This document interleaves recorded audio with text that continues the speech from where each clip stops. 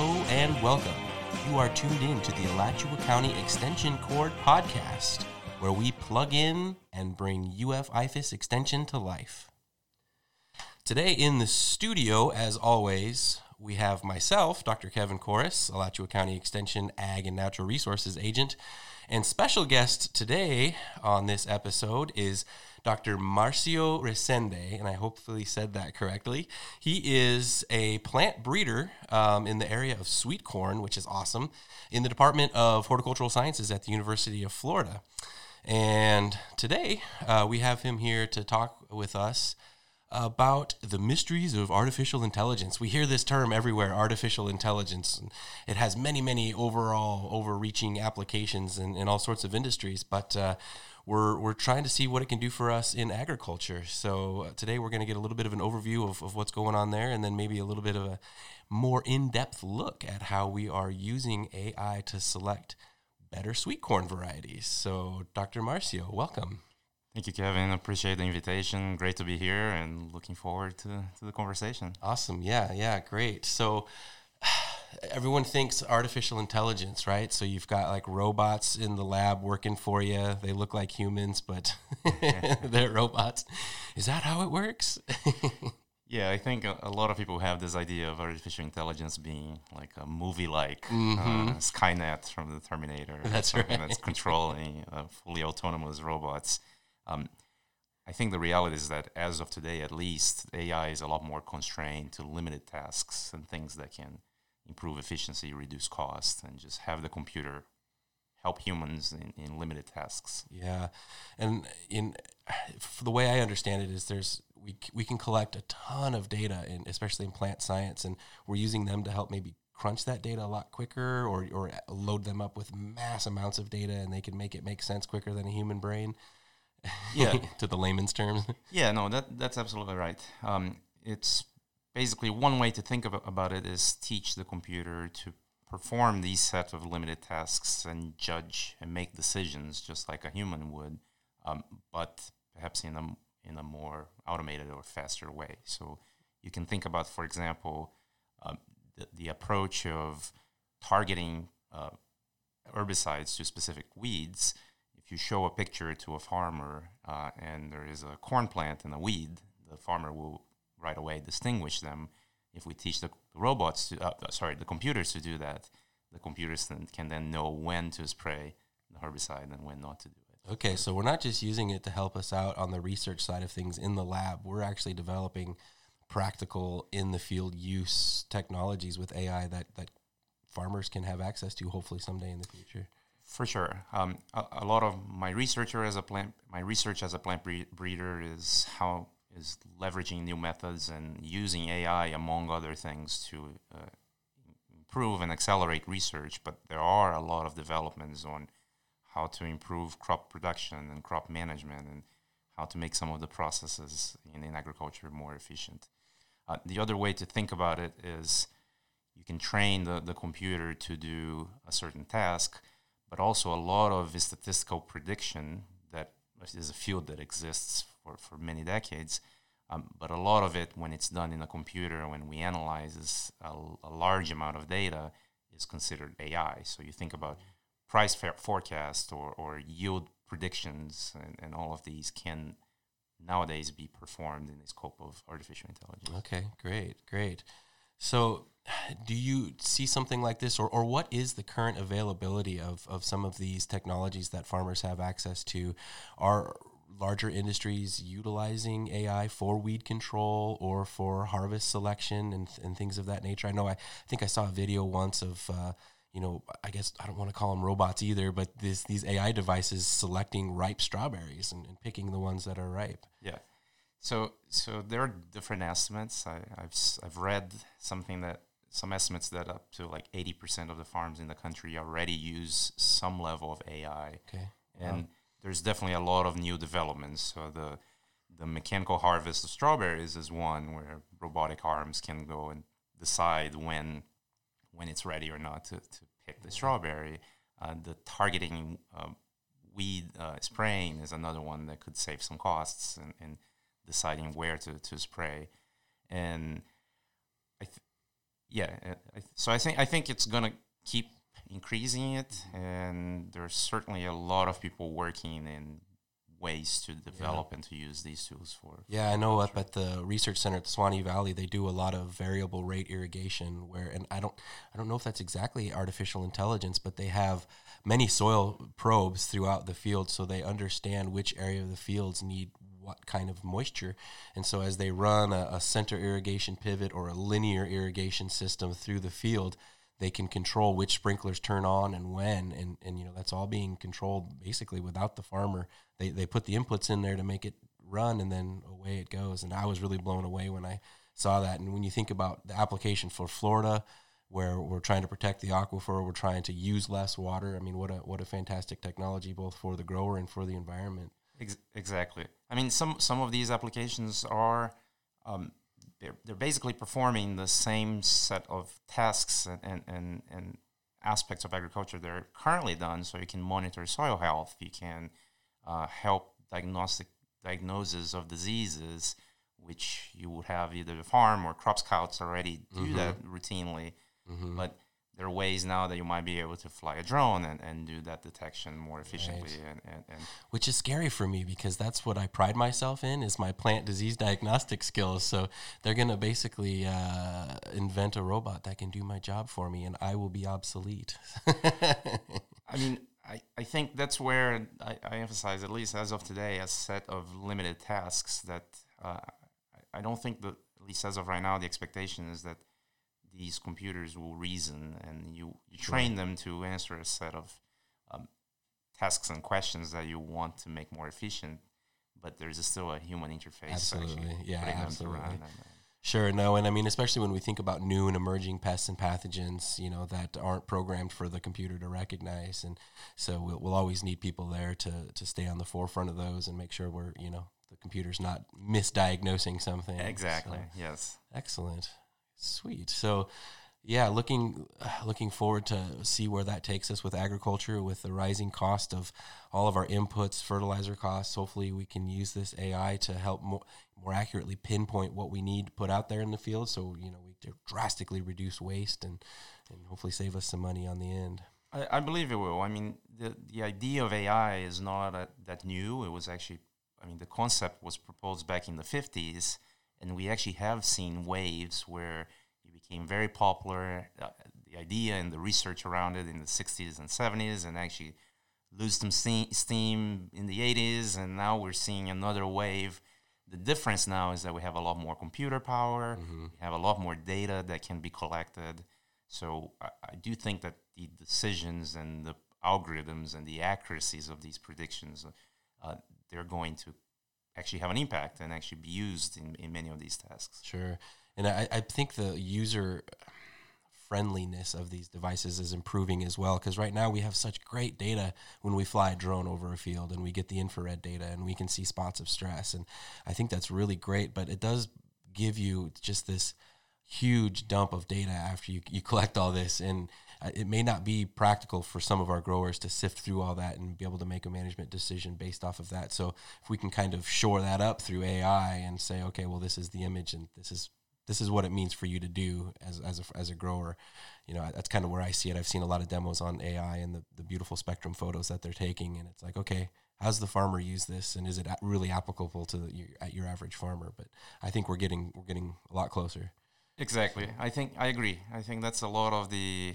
At one point, you first need to develop and demonstrate a proof of concept, but eventually, to actually get used, we can't create a situation where the growers now have to do a lot more work, and sure. It's just not going to be feasible. Nope, absolutely not. So. Awesome. So tell me a little bit more about your work. I'm a Nebraska boy, so corn is my jam, and finding out that you're a sweet corn breeder is great. So what are we looking for in terms of traits that we're selecting for with our sweet corn? If I said seed corn, I meant sweet corn. And how are you utilizing AI to help facilitate some of these genomic selection processes? Sure. So Florida plants a large amount of corn too, but not the type of corn that's planted in the Midwest, right? Field corn. We have here mostly sweet corn, and as produced for fresh market production. So corn on the cob that we buy in the supermarket is what our growers are planting here. And we benefit from the window where we can plant corn, especially in South Florida, and it's warm there, and it still is snowy in other places of the country.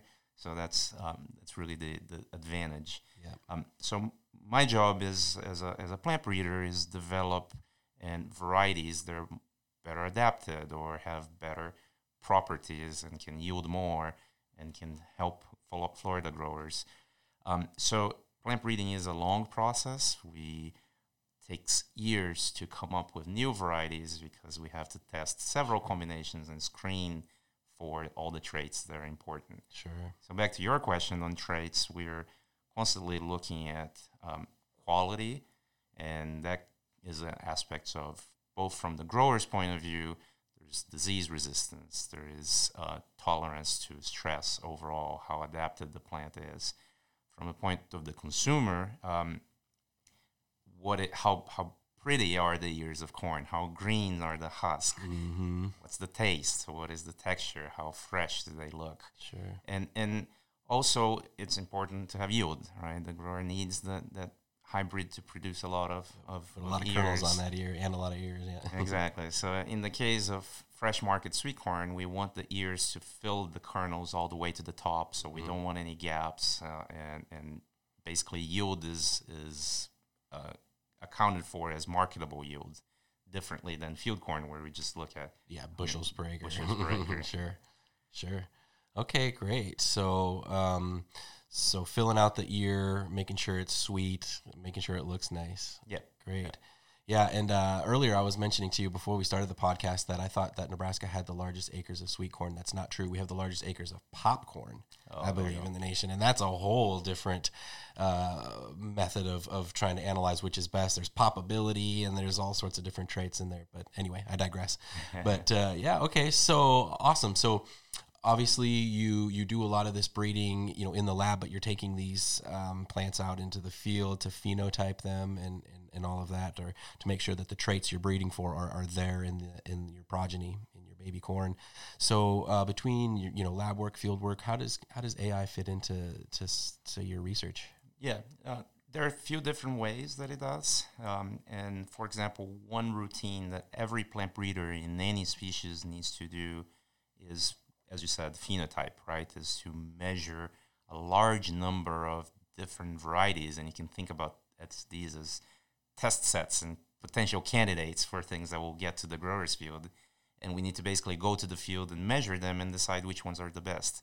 So this is a labor-intensive process, and it takes time. It takes sometimes you have a short amount of time to measure these plants. So, for example, one thing we are doing is taking pictures of the ears. So we still harvest the ears out of the plant and take pictures of them and basically calibrate it, have the computer measure what is the width of the ear, what is the length of the ear, what percentage of the ear is filled all the way to the top. What is the color? Is it a bright yellow or is it a boring yellow? Mm-hmm. And basically in one image, we can have the computer convert that into a lot of information that we can later decide whether that variety should be kept in the program or not. Awesome. So, man, that saves a lot of time just going out there and snapping a photo versus bringing out your measurement tools and doing all that in the field. That's great. Exactly. I can kind of see, I have this image in my head of you and a bunch of graduate students out in the field phenotyping for sweetness and durability, and taste, and you're just out there eating sweet corn off the cob in the field. That is absolutely how I do it, and how the students do it too. So not a lot of people know, but sweet corn you can actually eat right out of the plant. Yeah. And during... I said that facetiously, but, and I don't mean to cut you off, but are there methods to detect that scientifically? Like, can you predict taste based off of sugar content or starch content or something like that? So there are a few different ways to look at flavor in the breeding program. And one is basically in corn, we call it the bite score, where the breeder literally walks the field and bites hundreds of different corn varieties and decides which ones are the best. But as you can imagine, if you were to eat a bite of hundreds of varieties towards the end of the day, you're your moods towards corn is not necessarily the same, true. and that can very well affect your rating, right? Yeah, that's true. The other way to do it, or one of the other ways to do it, is to establish sensory panels where we work with food scientists and actually invite a lot of people, give them a few varieties, and basically get a collective score of how people like it. And that makes sense too, because taste is such a subjective thing. What tastes good to someone may not taste good to someone else. So exactly, it's good to get a lot of data on that. The caveat of that, though, is we can't feed in one sensory panel. We can't give hundreds of varieties to people, right? True. So it's usually very limited in scope. And if we set up a sensory panel now, we are usually giving 4 or 5 different varieties for people to score, which is not very suitable for the scale of a plant breeding program. We're typically dealing with hundreds of varieties at once in early stages to select the best ones.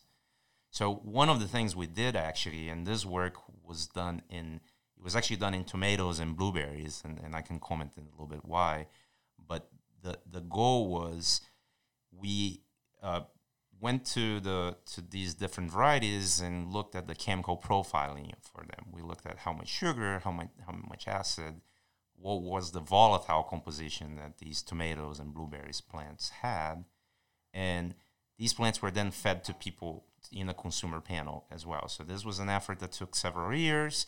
It was a lot of data. There were a lot of sensory panels and a lot of data points. But it now creates a situation where we feed this to the computer now, and we train the computer to look at how can chemical composition predict how someone likes a given tomato or a given blueberry. So once we do all this training, basically we're teaching the computer to look at a certain set of chemical compounds and identify whether people will like it or not. We can in the future go to a new set of, say, blueberries, and now we don't need to we don't need to do the sensory panel anymore. We can just look at you can just feed it to the machine and exactly. It'll tell you. Awesome. Fruit and vegetable eating robots to predict taste. That's great. And so you mentioned blueberries and tomatoes, I believe. Yes. Is this something, and I think I've seen that publication out there, so that research is done and it's been published. Are you working with the same type of technologies with sweet corn as well? We are starting, so it takes a large amount of data.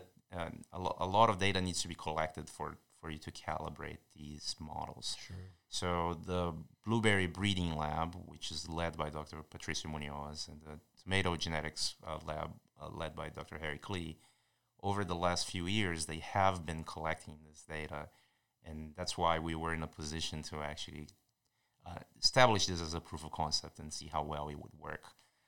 The idea now is to see which other crops can we do the same thing, but you need to train the computer again. So you need to go and generate varieties for different crops, put them in the sensory panels, look at the chemical profiling of them, and use the same algorithms. Wow. So it might take a few more years still. Sure, sure, but it still seems like it's moving forward at the speed of light. I know from your angle, I'm sure it seems like it drags on and on to get all that data, but from the consumer standpoint, it's like, wow, we really are in the future.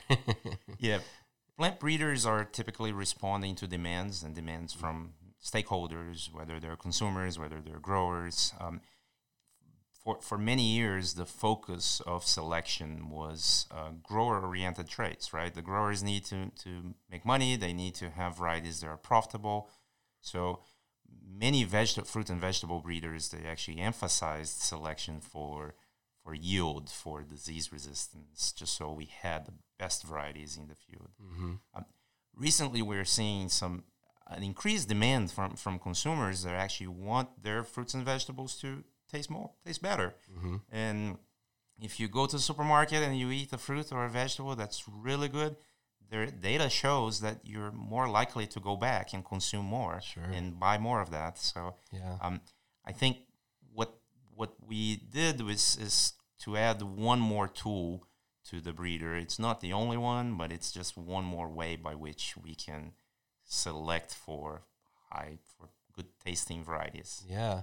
And it's such a a very demanding demand really, because someone will be like, well, I grew up in Illinois or something and I had this variety and it's just the sweetest and most delicious. Why can't I get that in Florida? And they don't realize that the growing conditions we have down here are just extremely different, or from any state to state, or even across states.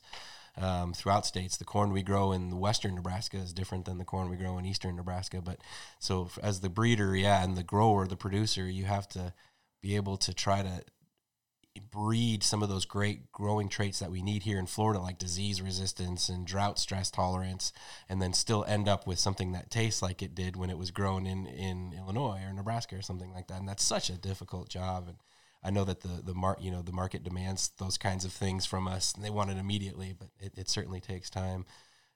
And that in itself is yet another application of AI into plant breeding research. There's a lot of work being developed in this field, and we actually are doing some of that in sweet corn as well, which is train the computer to look at the DNA of the plants. So now we're not looking anymore at the chemical composition, we're looking at the DNA of the plants and predicting how those plants would perform in a different environment than where the breeders are testing it. So that's not really GMO. We're not really changing the structure of any genes, but we're just learning from what the genetic code of the different varieties are telling us. It's like Ancestry.com. It's basically a similar idea. We're looking at how different plants are related and predicting then whether they're going to do well in Florida, or if the climate changes, if things get warmer, and what are going to be the best varieties that will perform in these new environments. Wow. There's a lot of work going on in that field. Yeah. And so, I think listeners, hopefully will, and I think there's a little bit of pushback when you start talking about technologies in food production. People are scared of frankenfood, and we have a fear of GMOs, and when we start talking about artificial intelligence in agricultural production, I know people might reel back from that, but it's not in any way manipulating the genomes, and we're not using it to do any of that. It's just basically crunching the data for us, and it's nothing to be scared of. It's just a great tool that we have to meet those consumer demands of great tasting, but hey, it's going to grow in like 90% sand soils in Florida and in our hot weather. So that's great. Is there anything else from your side of things, just how AI is working? You mentioned the awesome imagery and the taste profile. Is that kind of the two main areas, or?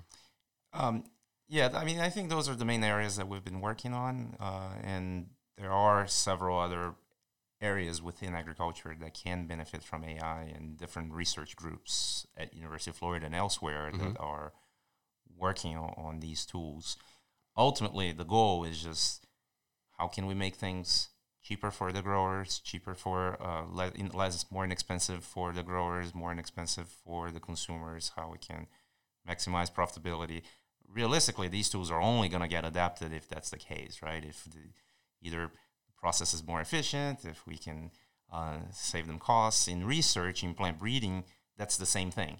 If it takes me 10 years to develop a variety, if I can shorten that cycle, that's a technology that would help. Or if I can just do a better job increasing the gain, let's say in the same time span, developing a better variety than I could if I didn't have these technologies, then they're absolutely a benefit. Sure. Awesome. Was there anything else you'd like to mention about your program at all while I have you here? Or I appreciate you for coming in, and I learned a lot. I wasn't aware of some of these applications of AI and how the researchers are using them. So I always learn something from these podcasts, and I hope our listeners have too. So I enjoyed the conversation. If there are any further questions, be happy to answer them, and let's all eat more sweet corn. It's delicious. Absolutely. Great. Well, I appreciate y'all's attention. Thank you for tuning in to the Alachua County Extension Cord podcast. Until next time, see you later.